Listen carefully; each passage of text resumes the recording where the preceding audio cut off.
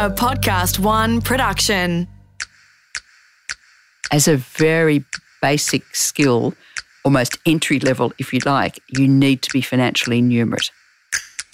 I'm Margie Hartley, Executive Coach to senior leaders around the globe, as well as 11 of the top ASX-listed companies. And this is Fast Track. On this episode, are you ready to join a board? With my guest, Elizabeth Proust AO. Elizabeth is one of Australia's leading business figures. She's Chairperson of Nestle Australia, Chairperson of the Bank of Melbourne, a Non-Executive Director of Lend Lease, and a Fellow of the Australian Institute of Company Directors.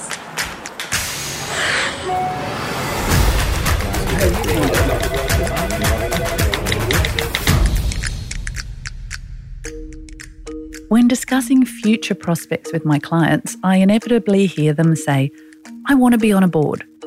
My response is not exactly what they're expecting when I say, "Really? Do you know what happens on a board?" Being a board director is a terrific opportunity for talented executives to look for the next step. But what actually happens at a board?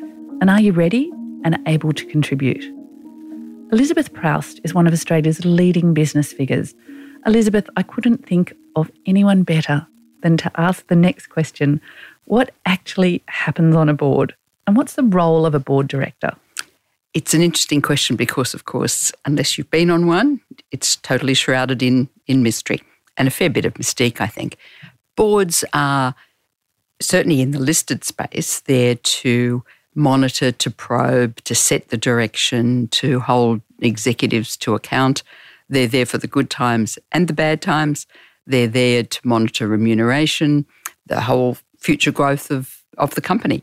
And I think that because it happens in a closed environment and because the only people who actually witness it, the directors themselves, the executives who report to the board, and a variety of people, the company secretary, auditors, etc., it's a relatively small group of people who actually experience what happens in a board. And I think one of the things that your clients may be saying to you is, it would suit my lifestyle. Certainly women in particular have said that to me. How do I get on a board?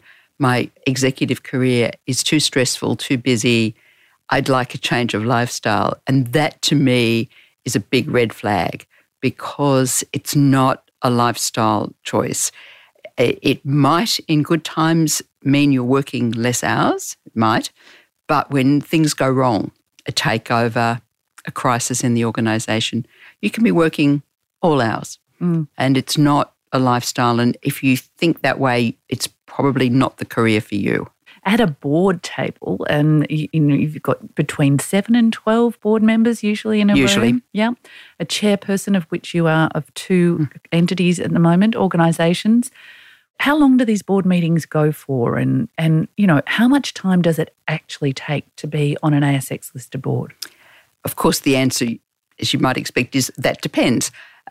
So some boards, I was on a funds management board in the past, a listed board, that met 10 times a year, generally for a day a month, and then another afternoon or 3/4 of a day for the committee meetings. And the reading would be between another day, day and a half, depending upon the issues. With Lend Lease, we meet 8 times a year, but we meet up to 3 days each time. We meet 3 times offshore in our various parts of the world. So there's travel time to that. The papers can be voluminous and can be several days of reading. So when you see a board calendar, you might think that's only a day a month or 2 days a month. But the reading, the thinking about the issues, the meetings that you need to have, especially in complex organisations, to make sure you understand the issues, all add up on top of that. So it's not a day a month or even 2 days a month. Great. A bit like running a podcast. It looks easy from the outset, but actually there's a whole lot of work behind it. And people who don't do it think it is easy. Exactly. I'm definitely not comparing being on a board to having a podcast. However, it's what you see is not always what you get, which is why, with a bit of mystery beside it, people were thinking this is potentially a less stressful option. So some of the things that you deal with, you said before that I just want to check on before we talk about the skills and attributes needed. I'm just interested, so you're doing takeover work? You might be doing actual takeover work, or you might be subject of a takeover, or you might be thinking, what if we were approached for a takeover? So if I give you a concrete example, I was a non-executive director of an engineering company. It was a public but unlisted company, and the shareholders, who are largely the employees, decided that they wanted to sell. And so we were in, as directors, especially the non-executive directors, because there are executive directors and non-executive directors, we're in the position where we had to go through the whole process of having decided to sell, who were the possible purchasers, make sure that it was done to get the best price for the shareholders, make sure it was done with probity, all of that. And in that company, we went from meeting 6 times a year to meeting 52 times. So you can be working on both sides of a takeover, and including just the theoretical part of what would happen if that happened to us. You'd be working on strategy. How do we grow this organisation? You can be dealing on customer complaints, not necessarily the nitty-gritty, but as we saw with the Hayne Royal Commission, what do we know about our customers? What are they telling us about our culture? You can be dealing with succession planning for the CEO and the senior executives, remuneration. And as you know, this is a particularly vexed issue at the moment. So a whole range of issues that come to the board and require you to think deeply about the issues, to spend quite some time with your colleagues in teasing them out and coming to a collaborative decision. It's in one sense a team sport. You're playing in a team, and people don't record who had differences of opinion. But of course, you'll have differences of opinion on the way to coming to a decision. And as I think about that, I'm trying to think of the people who would possibly have all those skills and attributes to deal with the complexity of those complex issues. And it leads to my question, what skills and attributes do I need if I think this is the sort of thing I'd like as a board career? In the past, people used to think we need a lawyer or we need an accountant for our board. And I think that might have worked decades ago. Now people say we need, for our next director, somebody with a raft of skills and experiences. So we need somebody who understands the digital space. We need a strategic thinker. We need somebody who knows how large organisations work. But as a very basic skill, almost entry level, if you like, you need to be financially numerate. The problem with many women's careers is that they've been in legal areas, marketing, HR, where they haven't had responsibility for a P&L. I'm not saying you need to be a chief executive, a chief financial officer or an auditor, but you need a basic level of ability to understand a balance sheet, to read a P&L, to take part in the discussions about the finances of the organisation, however small or large. And then on top of that, you add the other. Okay, so the understanding, the base level of financial acumen and skills. How do I gain these skills? I've done my own P&L and my own businesses, but they're not really large enough to actually give me the skills required for a multi-million-dollar balance sheet. At the least, you need to do a program which allows you to analyse balance sheets, to understand the finances of an organisation, to be able to identify what the issues are in the revenue or the costs. That doesn't mean you need to go and do a 3-year or 4-year accounting degree, but it does mean taking advantage of short courses that are offered.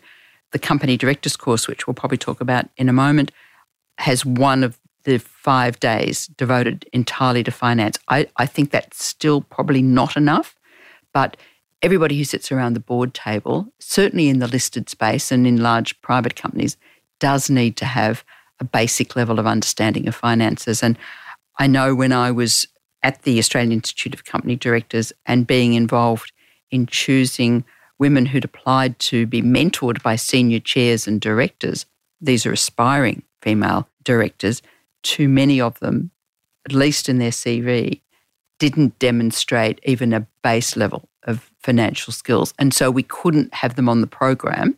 We gave them the feedback that they should think about how they should develop their financial skills, but we couldn't have them on the program because they didn't have that base level. So that base level again. So let's talk about education, Elizabeth. It's this idea of knowing we need a base level of skills. But you talked about the AICD course, the Australian Institute of Company Directors.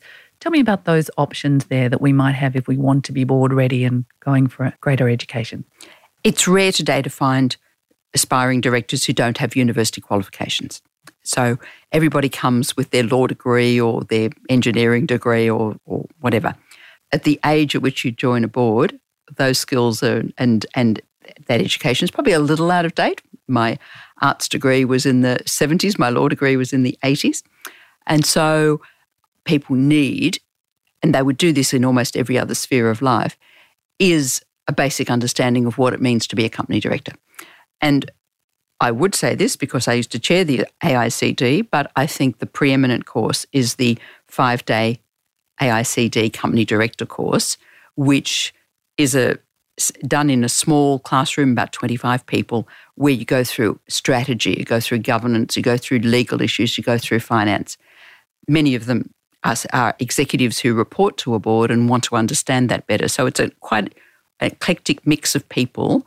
And so it's both learning from the person who's facilitating that particular topic, but also learning from the cohort. Okay, great. So go and doing an AICD course.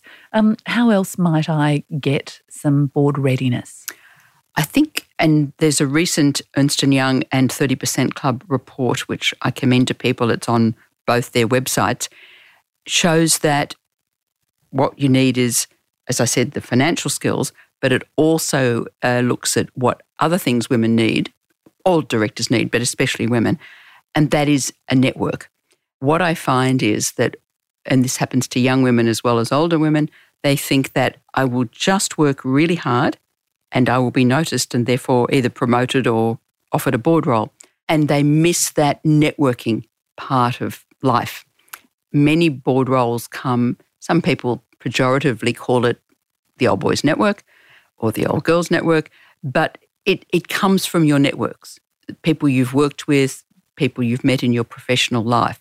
The people who are usually most successful at making the move from executive life into directorships are those who've got a broad network, so that if somebody wants to do informal checking, what is this person really like, they can talk to somebody in your network. You talked briefly about the old boys club or the old girls club, and people often say, the deck chairs are just being moved from one board to another. There's no openings, there's no opportunities. What do you say to that? That's said so often that it's almost become fact. It's not actually.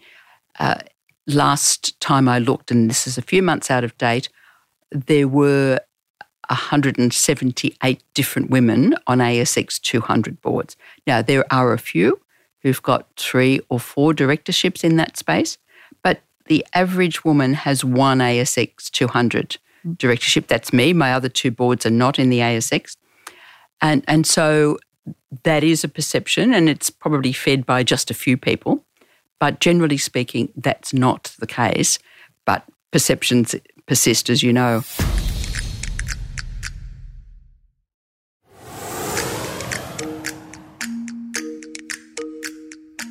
So if I want to get on a board, what's the trajectory? What's the navigated path that is sort of recommended? I know we could go down lots of different paths and no one path is the right one. But I'm just interested, is there a sort of idea of what I might take, what first steps I might take? I've gone to the AICD, I might have a mentor, I'm plugging into my networks, I'm communicating to others about what I want. What else is it that I can do in those first steps? People will be looking at your CV and they'll be looking for a number of things. They'll be looking to see, have you been a CEO? Have you run a large line within a large organisation? Have you been a partner in a professional services firm, law, accounting, etc.? They're the main paths, because what people are looking for, and here we're talking the ASX, say 200, they're large, complex businesses that require not necessarily everyone around the board table, but the majority to understand how large, complex businesses work. Now, there are exceptions to that always. There's somebody who's been a marketer who's got some skills that a particular company identifies. There's somebody who's a really good strategic thinker. or the organisation realises that while they might have skills in the digital space in the company, nobody around the board table really understands where that's taking us. And so there'll be somebody who'll come almost from left field. But if you look at annual reports and you look at the profiles of directors of those companies, you'll find basically what I said at the start. They've been CEOs, they've been running big lines, or they've been in professional services firms. So what can go wrong at a board? What do we need to be aware of? I mean, obviously we mentioned the Hayne Royal Commission. There are things that come from left field. I know people on boards of aged care, private equity at the moment who have got a number of things that they need to be concerned about. What else can go wrong if you're sitting on a board? Lots of things can go wrong. You can have a sexual harassment case somewhere in the organisation. You can have a high-profile firing of somebody. You can have, and this happened in the case of the CBA before the Royal Commission, and that was that APRA, the prudential regulator, looked at the board of the Commonwealth Bank and said, and people are still pondering this, that there was a too collegiate environment around that board table.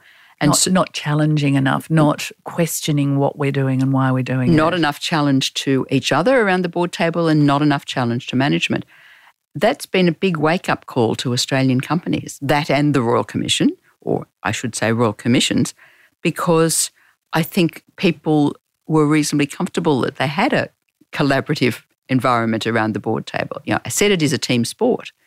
Obviously, the APRA thought that, and subsequently been proven, that was too collaborative and not enough challenge. And so boards really have to work on how do we get that balance between it being a team sport where there is only one outcome, one decision. Do we buy this company? Do we do this?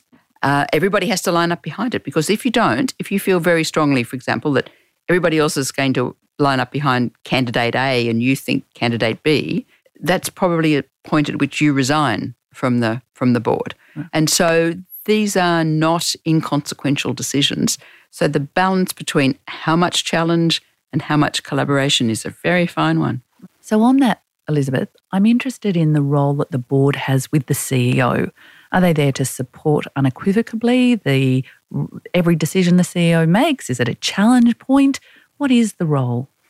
The CEO is usually a member of the board, an executive director of the board, but is in a position where he or she is appraised by the board, in particular by the chairman, and performance is monitored. Hard questions are asked about strategy, about the team, about something that might have happened.